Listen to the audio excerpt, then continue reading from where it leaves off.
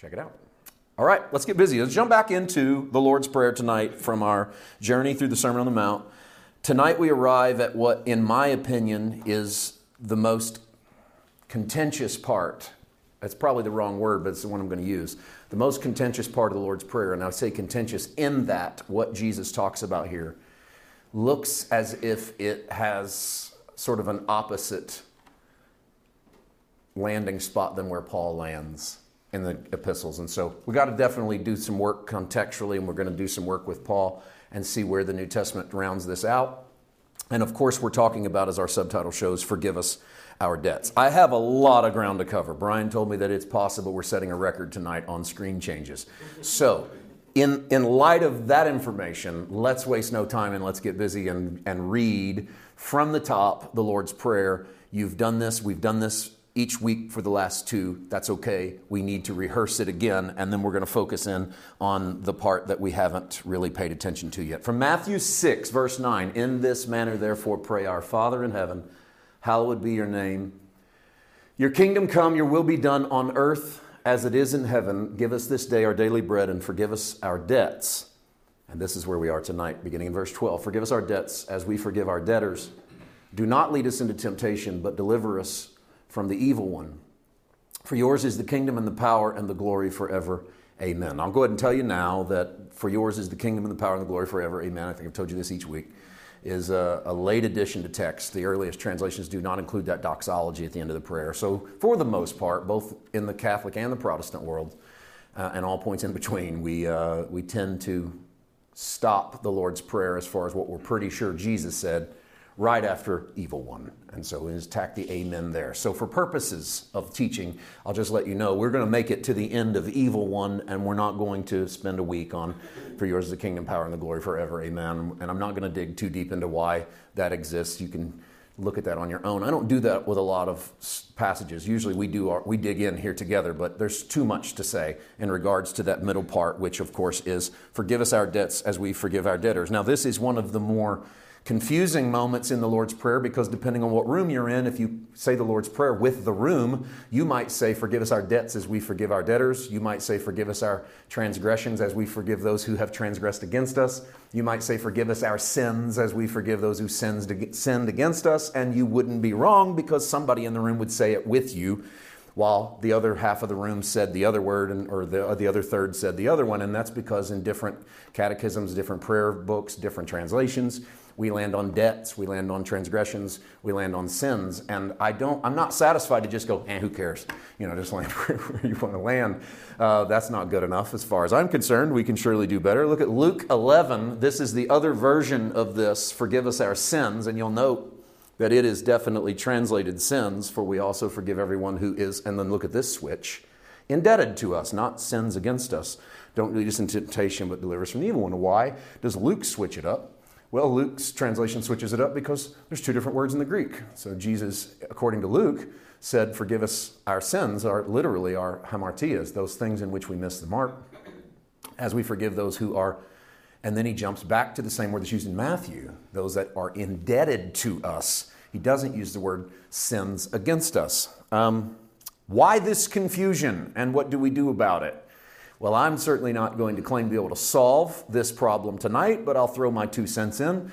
It could be that the Aramaic word and the Aramaic translation of the Lord's Prayer is the earliest widespread usage of the Lord's Prayer in the history of the 2,000-year history of the church.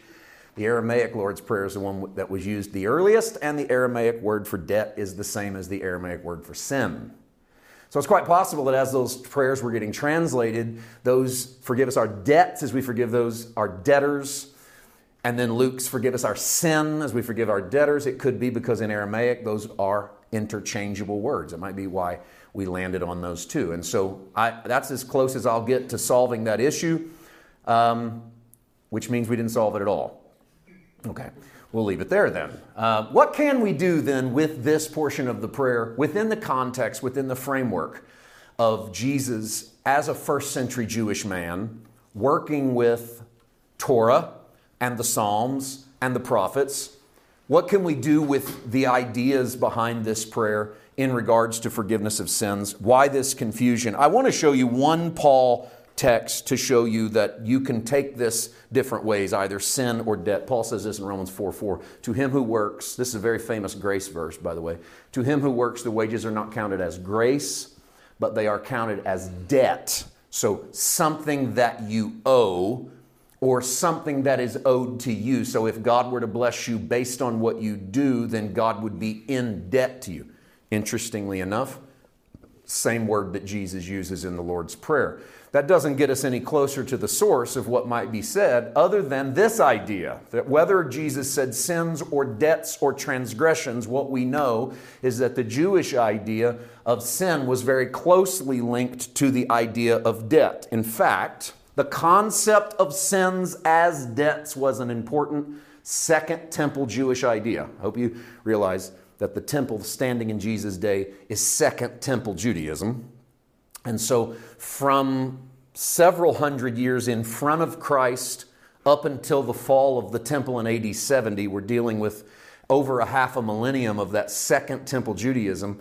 And out of Second Temple Judaism, with roots in the Midrash is the oral tradition, it tied together the year of Jubilee with the idea of a coming Messiah. So look at that first part again. The concept of sin as a debt, you could even say debt as sin, were closely linked in the oral tradition of Judaism. And so the scriptures in the Old Testament will often speak of debt and they will link it to sin as if they are the same thing. Now, that concept shouldn't be taken over to I owe $300 on a credit card, therefore I have $300 worth of sin. That would be us trying to take an old Midrash, second century temple Judaism idea and translate it today. That ought to tell you that we need some fresh ideas when it comes to the Lord's Prayer. So what is Jesus talking about in relation to his own day? So it ties together two major Jewish concepts. One isn't all that popular in our world, Jubilee. The other, pretty popular, the idea of a Messiah. That's why we call ourselves Christians, because we think he's come. We think his name was Jesus. We think he died on the cross for our sins and that he resurrected. In fact, scratch about 90% of that. Let me start over. We think the Messiah come because he resurrected. That's it. Plain and simple. I mean, you're a Christian because you believe in a resurrected Jesus. I mean, you can believe in a Jesus that walks on water, heals the sick, raises the dead, died on a cross. But if you don't believe in a resurrected Jesus, then you don't link to a church of 2,000 years because resurrection is what binds us. So for believers, we have a resurrected Messiah. We don't have any problem with Messiah talk. We don't talk a lot about Jubilee. When we do, we say it in sort of spiritual terms. We'll say things like, oh, somebody here, I just want to prophesy this is going to be a Jubilee year for our church. And usually what we mean by that is things are going to go really well for us. You don't hear Jubilee talk in the midst of persecution. You don't hear Jubilee talk in the midst of discouragement or in the midst of bad things happening. And maybe you should. But what did that word mean inside of this Jewish idea? So Jubilee, I want to take you Leviticus 25 because, and I know it looks like a lot of verses and I promise I'm not going to be here forever, but we're so unfamiliar with the concept. I want to see it through Jewish eyes first. Then we can add Jesus. Here's what God says to Israel in Torah, Leviticus 25:8. You shall count 7 Sabbaths of years for yourself. Now, I want to warn you. This is so unheralded, even in Jesus' day, that we don't even have a lot of evidence that Israel took this serious. What I mean by that is, we don't have a lot of Jubilee evidence from Leviticus 25 all the way up through the time of Christ. And maybe that'll make more sense in a moment. But I just want you to keep that in mind because this is going to sound so unfamiliar to our Christian ear. Because we do a lot of teaching on the Ten Commandments, do a lot of teaching on dietary law, sanitary law. Don't hear a lot about Jubilee. We've only spiritualized it. But it wasn't a spiritual event for Israel. It was a natural event.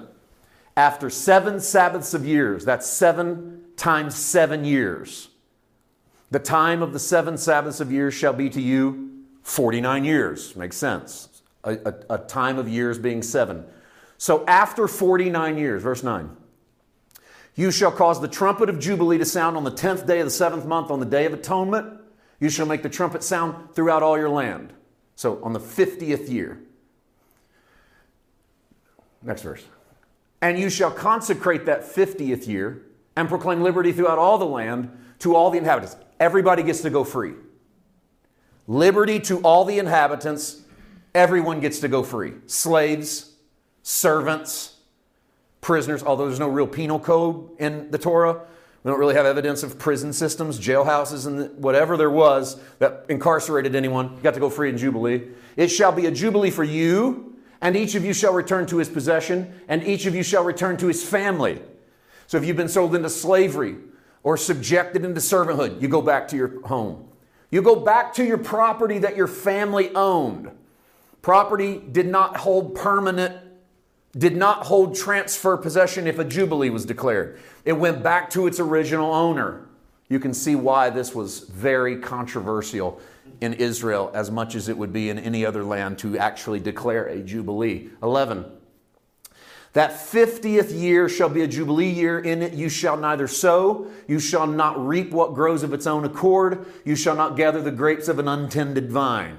Everything shuts down in the 50th year. Not only is everyone freed, even the land gets to take a 1-year nap. Everything gets to return. It's a start over. It's an economic reset in the land of Israel.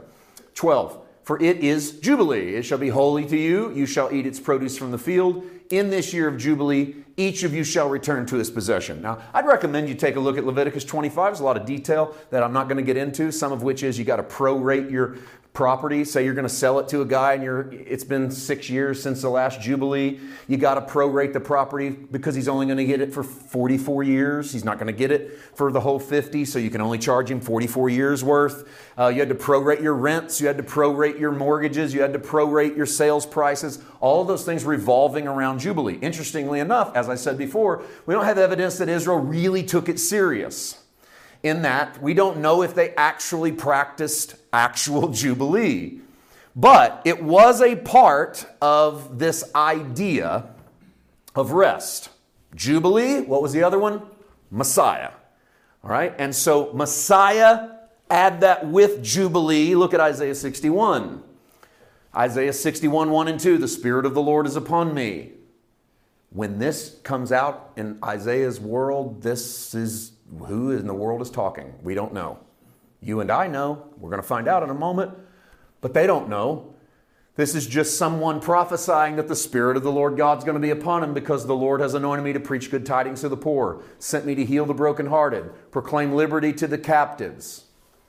Liberty to the captives and opening of a prison to those who are bound. That's Jubilee talk to a Jew. They hear Isaiah 61, they're taking the concept of Jubilee and they're mixing it with the anointed one. Whoever the Spirit of the Lord is upon, whoever is the anointed one, has the power to declare an actual Jubilee. They have the power to declare that prisoners get set free and that the opening of the prison to those people who are bound, to proclaim the acceptable year of the Lord and the day of vengeance of our God, to comfort all who mourn. Look at that. To proclaim the acceptable year of the Lord, Messiah will declare a Jubilee.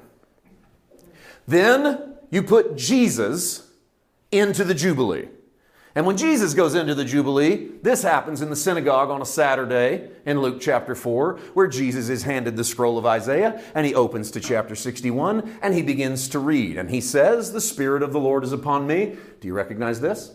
Because he has anointed me to preach the gospel to the poor. He has sent me to heal the brokenhearted, to proclaim liberty to the captives and recovery of sight to the blind, and to set at liberty those who are oppressed, to proclaim the acceptable or the Jubilee year of the Lord. He's basically just reading it word for word out of Isaiah 61. And then he closed the book. He gave the book back to the attendant and he sat down. And the eyes of all who were in the synagogue were fixed on him. And he couldn't just let it rest. He couldn't stop at having read Isaiah 61 and rolled it up and handed it off. He had to declare one more thing. And this changes the world, because in this moment, if he's true, then the Messiah and the Jubilee have come, and it looks different than people thought it would. He began to say to them, today, this scripture is fulfilled in your hearing. And so Jesus believed in a Jubilee.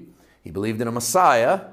and he believed that it was him as Messiah to declare Jubilee.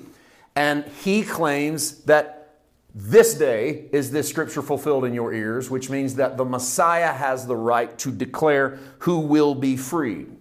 But there's one more. There's us and Jubilee. We know what Jubilee is, liberty, freedom. We know what the Messiah prophecy is. And we know that the Messiah prophecy and the Jubilee prophecy go hand in hand. And we know Jesus thought it was him. So what are we in the middle of the Jubilee? What scripture belongs to us? Matthew 6:12. Why? Forgive us our debts as we forgive our debtors. Declare Jubilee to us as we declare mutual Jubilee. Because it cannot be done in a vacuum. As we give Jubilee, which is forgiveness of debt and liberty, whatever that looks like. And you might say, oh, Jubilee was supposed to be natural. I just showed you that Jubilee is supernatural, and his name is Jesus. And so, the Jubilee promise to Israel had nothing to do, they didn't even maybe practice it in the literal, but they get it in the spiritual through the man named Jesus, and you and I get to participate in that we give Jubilee, which is forgiveness and liberty, and when we give Jubilee, we have Jubilee. No chance for a one-sided Jubilee, because everybody goes free in Jubilee. So if I'm forgiven in Jubilee, you're forgiven in Jubilee. If you're forgiven in Jubilee, I have to be forgiven in Jubilee. If I'm released of my debt, you have to be released of your debt. I can't be forgiven, but you're not forgiven. I don't get my land back, but you don't get your land back. My slaves get to go free, but your slaves don't get to go free. My servants are released in Jubilee, but your servant didn't exist that way. This is an equality found at the foot of Jesus' text. It's the Messiah and Jubilee married in one, and his name is Jesus. When we pray, forgive us our debts as we forgive our debtors, we're praying the prayer of Jubilee. We're declaring that Jubilee doesn't just belong to me. Whatever forgiveness I have, you have. And then I have a responsibility. Let's pause. What would have been the individual responsibility during Jubilee? National Jubilee is called. 7th month, Day of Atonement, trumpet blasts, 50th year, land goes fallow, everything rests. I have to return whatever was not my family's at the beginning of Jubilee. That's my responsibility. I have to do that. I have to release whatever is in bondage. I have to do that. It's my responsibility. Why do I do it? Because Jubilee's been declared. It's an automatic thing. Trumpet blast, Jubilee, I have to do it. I don't get to argue with it. I belong in the family, therefore I belong in Jubilee. If it's been declared that everybody goes free, I don't get to say, no, my servants don't go free. I refuse Jubilee. No, Jubilee's universal. Forgive us our debts as we forgive our debtors is us participating in Jubilee, that if God has declared our debtors free, we have to declare our debtors free. Because we participate in the Jubilee of the Messiah. This is the language of the kingdom. And so there's no chance for a one-sided Jubilee. And that caused me to ask a question that I wanted to just slow down, walk through the scriptures with, because this is the major objection to the Lord's Prayer. In a lot of Christian circles, particularly in grace circles, is because Jesus goes, forgive us our debts as we forgive our debtors. We go, oh, we don't have to pray that because Jesus forgives us our debts anyway. And I think we're saying that because we're missing the context. Jesus, I don't think, is telling you the key to being forgiven is to forgive. Jesus is telling you forgiveness comes automatic for people who know they are forgiven. You don't have a way around it. If Jubilee's been declared over you, you have to declare Jubilee over other people. That's why it's Jubilee. It's not individual freedom, it's everyone's freedom. We're a big individualistic society, particularly in Christianity. It's like, come meet your personal Savior. Come meet Jesus. I think it was Bonhoeffer that said there's one Christian equals no Christian. In other words, there is no such thing as the individual Christian. There's the saved member of the church. You're a part of the family. Jubilee declared over one is Jubilee declared over all. So forgive My debts is give me jubilee. Let me show that jubilee. So if the argument from the grace, from our grace sensitivities and mentality is, we don't have to pray that because we're already forgiven. Okay, then let's deal with that. All right. Because there is an unequivocal argument in the New Testament that sin is not an issue for God. He is not slowed down by sin. He has conquered sin. He has defeated sin. You and I walked for years through the book of John, and we watched Jesus conquer sin through a present judgment of the cross. You and I walked through 5 chapters of 1 John, and we watched God conquer sin by calling himself love. And that sin had no dominion over us, and that sin was, you almost can take 1 John and keep pushing the envelope on it and go, the more you know who you are in Christ, the less sin is even a thing for you. Even when you fail, that failure doesn't define you. And so we've already crossed that bridge, but there's going to be people who, they tune into a subtitle like Forgive Us Our Debts, and they need the reassurance of a forgiveness. And so let's look at the New Testament idea of it, and I want to start with a Jesus story first, because the Jesus stories help round out the Sermon on the Mount. They help round out the other Jesus stories. He gives multiple stories on the same topic oftentimes. Right after the Lord's Prayer, I mean right after the Amen, thine is the kingdom, power, and glory forever. Amen. This pops up. Matthew 6:14. If you forgive men their trespasses, your heavenly Father will also forgive you. If you do not forgive men their trespasses, neither will your Father forgive your trespasses. Then Peter came to him and said, Lord, how often should my brother sin against me and I forgive him? Up to 7 times. All right. If you forgive, you are forgiven. If you don't forgive, you aren't forgiven. This is immediately following the Lord's Prayer. What does this mean? Let's look at another Jesus story to help us. Lord, now I want you to notice way back in Matthew 6, Peter asks this question. We don't get fullness until we get here in Matthew 18. He asks it again. Lord, how often shall my brother sin against me and I forgive him? Up to 7 times? Jesus said to him, I do not say to you up to 7 times, but I say to you up to 70 times 7. So, how many times? 400. Quick math. Don't have to break out your calculator. 70 times, 490 times. All right. So if we are taking the numbers literally, then Jesus is promoting some sort of running count in your life of how many times your neighbor sins against you. And you can forgive them and forgive them and forgive them, but there will come a time when you don't forgive them any longer. Well, let me tell you that I do not believe that Jesus is trying to give you a literal number of forgiveness.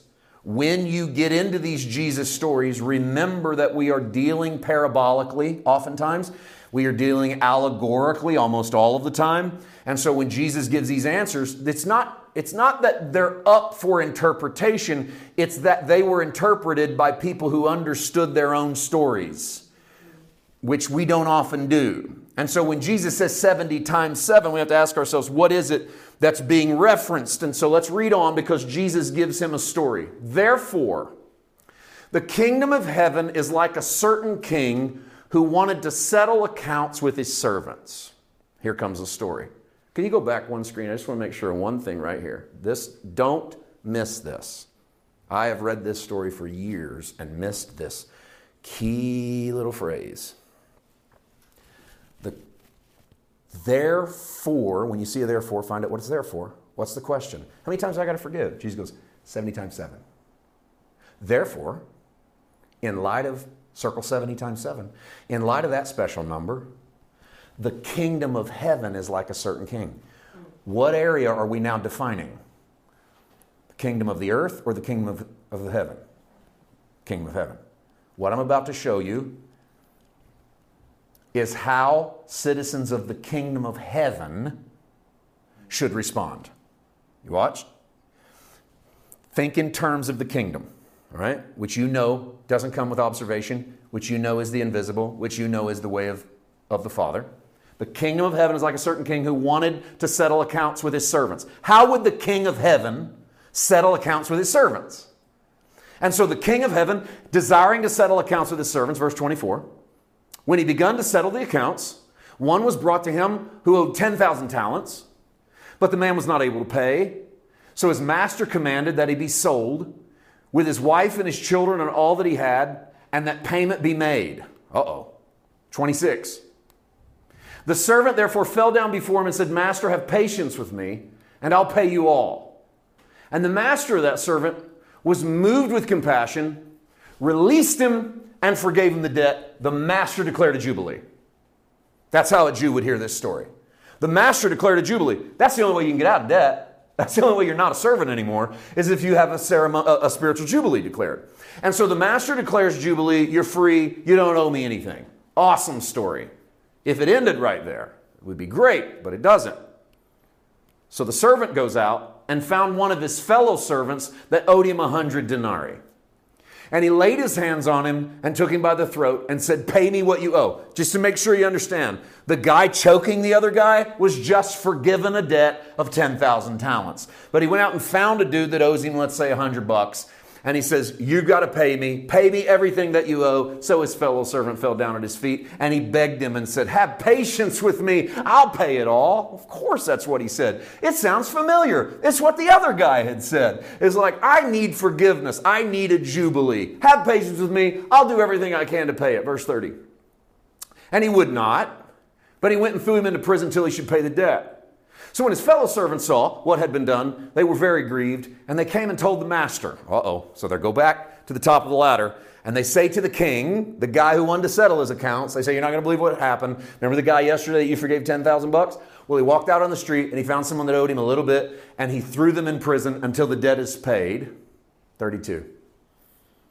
So his master, after he had called him, said to him, you wicked servant, I forgave you all that debt because you begged me.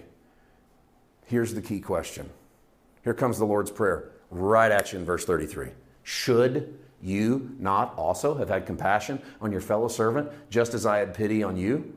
Of course, the answer is yes, you should. 34. His master was angry. He delivered him to the torturers until he should pay all that was due to him. So my heavenly Father also will do to you if each of you from his heart does not forgive his brother his trespasses. We just had an illustration of the way the king forgives within his kingdom. Jubilee. Didn't matter how big your debt was. Didn't matter how big the problem was. Jubilee. But if you're a Jew and you hear Jubilee, Jubilee cannot be just for you. Jubilee has to be for everyone. So if a master releases you of your debt, by default, he released everybody from their debt. He released you and you and you and you. So who do you think you are? That you don't release your neighbor from your debt, from their debt. So I say it this way.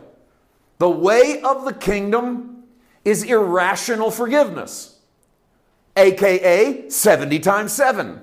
An absurd number. 70 times 7 that you forgive. That's complete, that's whole, that's liberating. And it's not like the systems of the world. Because Jesus shows that you cannot be a citizen of the 70 times 7 kingdom and operate under Cain and Lamech. Now you might be wondering what in the world is 7x and 77x all about. Because think like a Jew that has Torah. And they got this 7 number in their head, and they got this 70 number in their head, and they got this 77 number in their head. And it's not just that God created the earth in 6 days, rested on the 7th, and 7th is God's perfect number. In their stories, man's civilization began when Cain murders his brother Abel. Bloodshed becomes the way of man. And God puts a mark on Cain's head and sends him out and says, if anyone avenges Cain, he will be cursed 7 times. In other words, if you play Cain's game, which is kill people you disagree with, you fall under a 7 times curse. Okay, that's big. That means if you play the system of the world, you lose. That was God's declaration in the book of Genesis. Play the system of the world, you lose. One of Cain's grandsons is named Lamech. Lamech goes out in the field and kills a man. He has that in his blood. And when he is caught, he says, if God avenges Cain 7 times, may God avenge me 77 times. And what happens in the Lamech story is the downward spiral of what happens in the system of the world. Exponentially, darkness produces darkness. Not 1 for 1, but 1 for 1,000. You don't enter into a chaotic relationship in the systems of the world or in the systems of darkness and just release more chaos or equal chaos. You enter into chaos and unleash hell. There's a reason why death rides up and hell follows after in the vernacular of the apocalypse.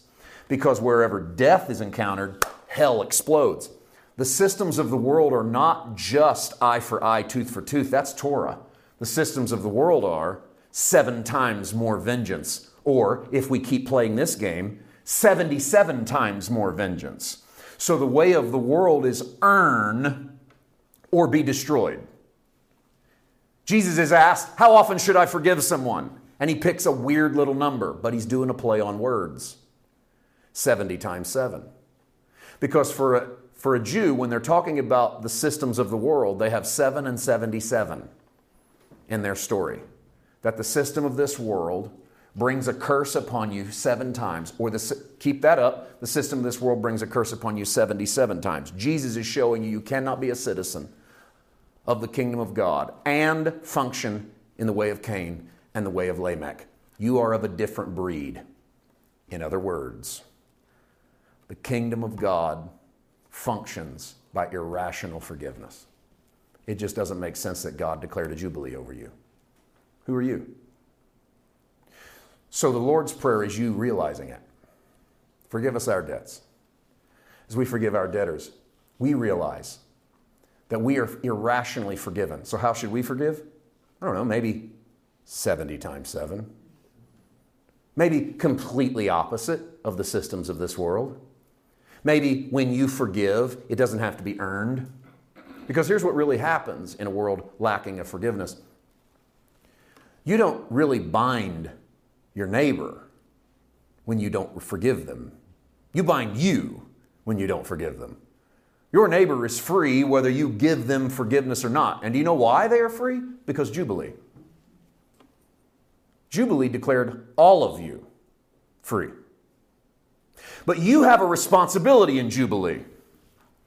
And part of your responsibility is to walk in the beautiful liberty you've been given. But the other part of your responsibility cannot be abdicated. That responsibility is yours to release everyone around you into the Jubilee that is theirs. Because if you refuse to release those around you into the Jubilee that is theirs, you cannot walk in Jubilee. Because you can only walk in the freedom that you give.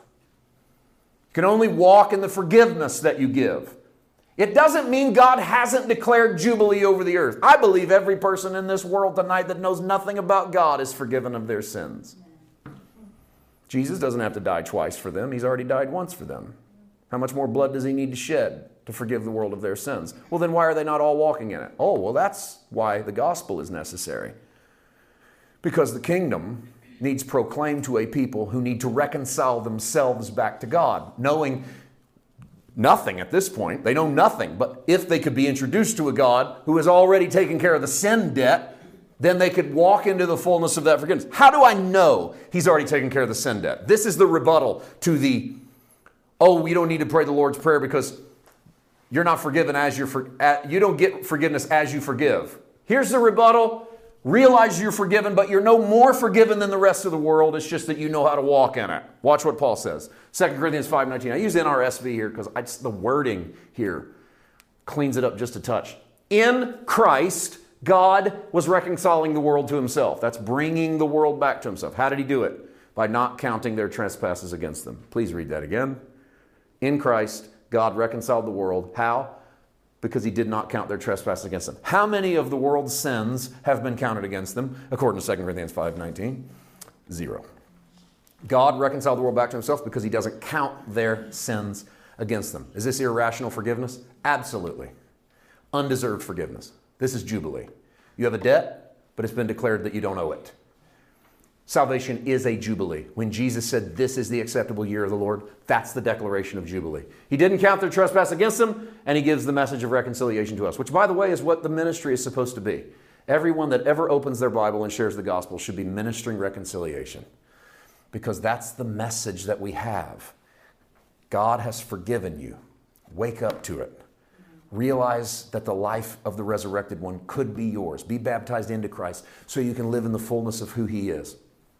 That's one of them. There's more. Ephesians 1:7. In him, in Christ, we have redemption through his blood. What is redemption in the blood of Jesus? Paul describes it as the forgiveness of sins according to the riches of his grace. Simplistically, the riches of God's grace is the forgiveness of sins. You can take it to 1,000 other branches outside of that, but you'll miss the point. You want to know what grace is? Forgiveness of sins. The more you understand grace, the more you'll understand forgiveness of sins. The less you understand grace, the less you'll understand forgiveness of sins. I'm not giving you a theory. I'm giving you a life-lived fact. The less you understand the grace of God, the less you'll know you're forgiven. And I promise you this, the less you understand the grace of God, the less you'll think other people are forgiven. If it stuck you sideways a moment ago when I said the whole world is forgiven of their sins, it's because you haven't had a revelation of God's grace. And if you have a revelation of God's grace, you'll look at the world and go, they must be forgiven of their sins. I mean, how many times is Jesus going to come and die? It doesn't mean they're walking in it, but if God's reconciled the world back to himself, what's left is the world to reconcile themselves to that knowledge. So done deal, didn't count their sins against them, and the grace of God and the riches of God's grace is the forgiveness of sins. To the Colossians, Paul says, in chapter 2, verse 13, be kind to one another, be tenderhearted, and forgive one another even as God in Christ forgave you. Look at that. Why in the world would you forgive? They don't deserve it, they haven't earned it, and by God, they didn't even ask for it. They didn't ask you to forgive them. I'll forgive them if they ask me. I'll forgive them if they show me they're worth it. That's Cain's world. That's Lamech's world. You don't get to live in that world. You're a citizen of the kingdom. How does the Father handle debt in the kingdom? He declares a jubilee. And if his citizens know what jubilee is, then they know everybody else is forgiven too. And if they don't know what jubilee is, they go grab their neighbor and hold them by the collar and demand they pay them back. And Jesus said, you can't live that way because you're members of a higher society. You're members of a better kingdom. You're citizens of something greater. So be kind to people. Be tenderhearted. Bless them as God in Christ forgave you. Let me ask you, why are you forgiven? God in Christ forgave you. So God's love is expressed in Christ, and you are forgiven because you asked, because you lived up to it, because you did right, because of Jesus. This whole thing is because of Jesus. It is why he is the centerpiece of the gospel message. It is why if we can't find Jesus in our sermons drift. It's why we leave and we're confused. I don't know what just happened. I didn't see enough of Jesus. When you see enough of Jesus, something occurs inside of you. It doesn't mean it's always simple. And it doesn't mean it doesn't sometimes sting. When you have an apocalypse, an unveiling of Jesus, there's light gets turned on into areas of your life. But you leave knowing that it's not me, it's him. This is why we are growing frustrated when we hear only us instead of him. Hearing us isn't saving us, but hearing him is the answer for saving us. I told you Colossians, and I knew this was Ephesians 4. So now we're in Colossians 2. Colossians 2:13, you being dead in your trespasses and in the uncircumcision of your flesh. This is you as a Gentile. Gentiles were uncircumcised. He made you alive together with him. How did he make you alive? He forgave you all your trespasses. So if you're not forgiven of your sins, you're not even alive in Christ. So if what Jesus meant was, if on an individual basis you don't forgive your neighbor, then I don't forgive you of your sins, then you can just kick out everything Paul says to the Corinthians, to the Ephesians, and to the Colossians, because the life of Christ isn't activated in you permanently, it's activated in you temporarily. Forgave your neighbor, now you're saved. Don't forgive your neighbor, now you're lost. Like flipping on a light switch, turning off the light switch. Flipping on the light switch. Or, Jesus means what he says. If you belong to the kingdom, you've been given a jubilee. And if you knew what that meant, you'd realize that everybody else has been given one too. And if you realize that everybody else has been given one too, you would declare them free. What happens if you don't? Here's what I say. Here's my life experience. What happens if you don't? If you wrong me and I don't forgive you, you may not even know you wronged me. I have an obligation according to the Gospels, to approach you. And you know why I have an obligation to approach you? Because relationship's important to God. So you and I being on good terms is actually important to the Father, because parents don't want to see their kids fight. What parent wants to see their kids so fractured they won't talk to each other? Oh, is he coming to the reunion? I'm not coming. Well, I don't. Are they coming home for Christmas? They're coming home for Christmas. I'm not coming home for Christmas. There's no parents excited about that. Like, this is the way we're going to live our lives. So the Father wants us approaching one another over our wrongs because he wants his kids getting along. What good father doesn't want their family to get along? But if I don't approach, and you don't know you wronged me, if I don't forgive you, you're not held in bondage by my unforgiveness. I'm held in bondage by my unforgiveness. You obsess me. You take up my headspace. You live inside there rent-free. And you may even have wronged me viciously, and you should apologize. But whether you ever do or not, what I do doesn't affect you. But man, it affects me. And so if I don't forgive you, how can I possibly expect to walk in the glorious liberty of knowing I'm forgiven? The reality is I can't. Not because God hasn't forgiven me, because he has forgiven you all your trespasses. But I don't know it because I'm such a slave to keeping you underneath unforgiveness, I can't walk in liberty. There's no way you can live free when you keep everybody around you in bondage.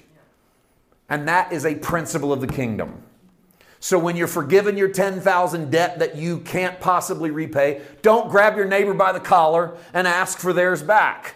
If you're this forgiven, how could you not forgive everyone around you? We're judgmental because we think we're being judged. We're hateful because we don't think we're loved. We don't find our freedom and our liberty in the finished work of Christ. We find it in our effort, and then we judge everybody else's lack of effort. If they read as much as me, fasted as much as me, tried as hard as I did, worshiped the way I do, talked to God the way I do, then they could have what I have, or then I would give them what they deserve. You are playing Cain's game. You are playing Lamech's game. And it's 7 times the curse and 77 times the curse. And it never goes away, and it just gets worse. And Jesus wants to deliver us from it. So what's he say right in the middle of the Lord's Prayer? Forgive us our debts as we forgive our debtors. The minute I know how forgiven I am, I'll forgive everybody around me. If Jubilee's for me, it's for you. It can't just be for me. It's got to be for you too. Welcome to a world where I'm not the only one forgiven. Welcome to a world where you are too. Now, if you walked in it, what might that do for your life? So let's land here. Do not lead us, this Matthew 6:13. You're thinking, oh man, if this takes as long as that last part, there's no way we're going to get done. Well, and you're right. If this takes as long as that last part, we're not going to get done. But it's not going to take as long as that last part. Thus saith the Lord. Matthew 6:13. Do not lead us into temptation, but deliver us from the evil one. And I told you before, yours is the kingdom, power, and the glory forever. Amen. That's the doxology that's added. So let's look at those last 2 lines. Don't lead us into temptation, but deliver us from the evil one. What do we know about that phrase? Don't lead us into temptation. Just keep this in your mind. Do not lead us into temptation. Do not lead us into temptation. Matthew 4:1. Jesus was led up by the Spirit into the wilderness to be tempted by the devil. Okay. Same word in the Greek, by the way. Don't lead us into temptation is the same word that happened 2 chapters earlier to Jesus prior to the Sermon on the Mount. Who did the tempting? Matthew 4:1. To be tempted by the devil. So when Jesus says, lead us not into temptation, but deliver us from evil, he's not assuming that sometimes God does. But we're going to cross our fingers and ask God not to. Because in his own experience, the tempter is not his father. The tempter is always the evil one. However, the Holy Spirit did lead him into the wilderness. The Holy Spirit didn't necessarily lead him into the temptation. right? We know that God's not the tempter. James knew it and said this, James 1, 13, 14. Don't let anyone say when he's tempted, I'm tempted by God. God cannot be tempted by evil, nor does he himself tempt anyone.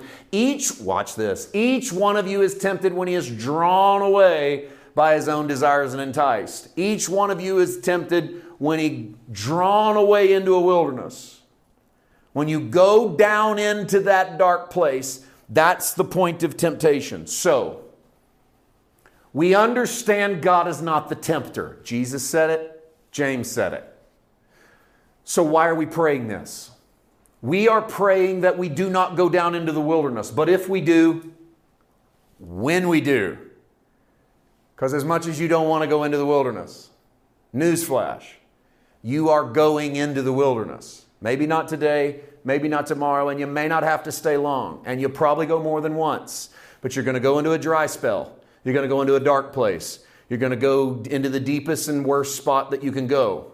And when you do, we are praying he deliver us from the evil one that lives there. And sometimes that evil one looks like a snake that talks to you in a garden. And sometimes that evil one looks like the devil that talks to you in the wilderness. And sometimes that evil looks like the dragon with 4 heads that comes up out of the sea in the book of Revelation and asks for your loyalty. And whatever he looks like, the prayer of the Lord's Prayer, and it's why the church has gravitated to the Lord's Prayer, is, I know I'm going to go into trouble. Deliver me from the evil one, because he's a snake, and he's a roaring lion, and he's seeking whom he may devour, and he hunts good in the wilderness. The problem is I know I got to go into the wilderness, because humans have to go through them. So when I get there, settle my heart that you walk through the wilderness with me. That whatever I go through, you go through. Deliver me from the evil that lives there. I want you to notice the suggestion of temptation and the enemy comes at the end of the Lord's Prayer. And I think it's because they're secondary to you knowing that he's a Father who art in heaven, hallowed be his name. His kingdom come, his will be done on earth as it is in heaven. Notice the sunshine at the top of the prayer. And I told you before, I love N.T. Wright's illustration of part of the reason why we have no fatherhood identity is because we came into Christianity through the back door of the Lord's Prayer. We came in running from the evil one, avoiding temptation, and begging for forgiveness of our sins. And when you come to Christ, trying to get away from the devil, miss temptation, and beg for forgiveness, look how far away it is till you get to the Father. And there's something very powerful about the Lord's Prayer in reverse. And I like how N.T. Wright says it's like God invites you to come to his house, but when you get there, you go around and come through the back door. And it's not the way he wanted to greet you, because you put the stuff you want the people to see up front at the front door. And what does he open with? Our Father. And what do you want you to know first? You're my kid. Welcome home. Don't sneak in the back door like you don't know me. Come in through the front door like you know me. And a lot of us came in to get away from evil.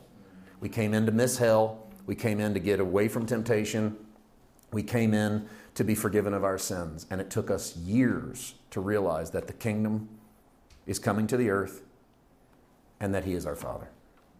So don't pray it backwards. Because if you pray, I know you don't pray it backwards. Don't live it backwards. Don't live it backwards. Don't spend your whole life looking for evil. And then hopefully when you get somewhere mature, you'll know he's your Father. We are better than this. And we should live like it. So I think these things are secondary to us knowing he's our dad and knowing that the kingdom has come. I don't feel like we've really done justice to the Lord's Prayer. I feel like there's so much more we could say about this prayer. And I just want to encourage you to keep investigating it, to make it a part of your life from time to time, and see what the Holy Spirit says to you in it. I think there are some amazing truths that are to be uncovered. And as we uncover them, I think we'll find a liberty that Paul realized. He said in Galatians 5, it is for freedom he set us free. That's what we're looking for. The freedom simply because he has set us free. And I think the key is in things like this prayer. All right. There's more to say. There's always more to say.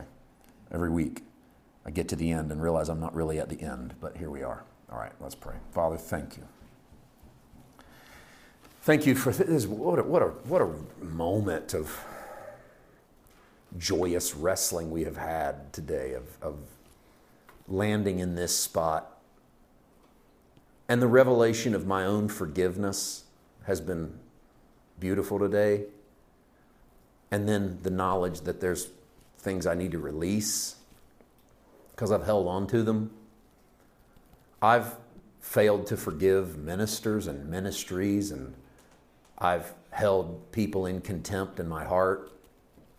And in those areas, I haven't been able to be truly free because they rob my thinking.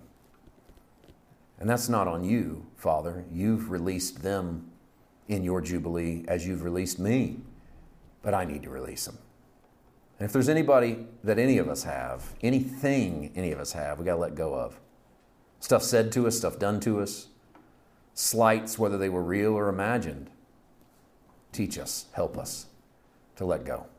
In Jesus' name, amen.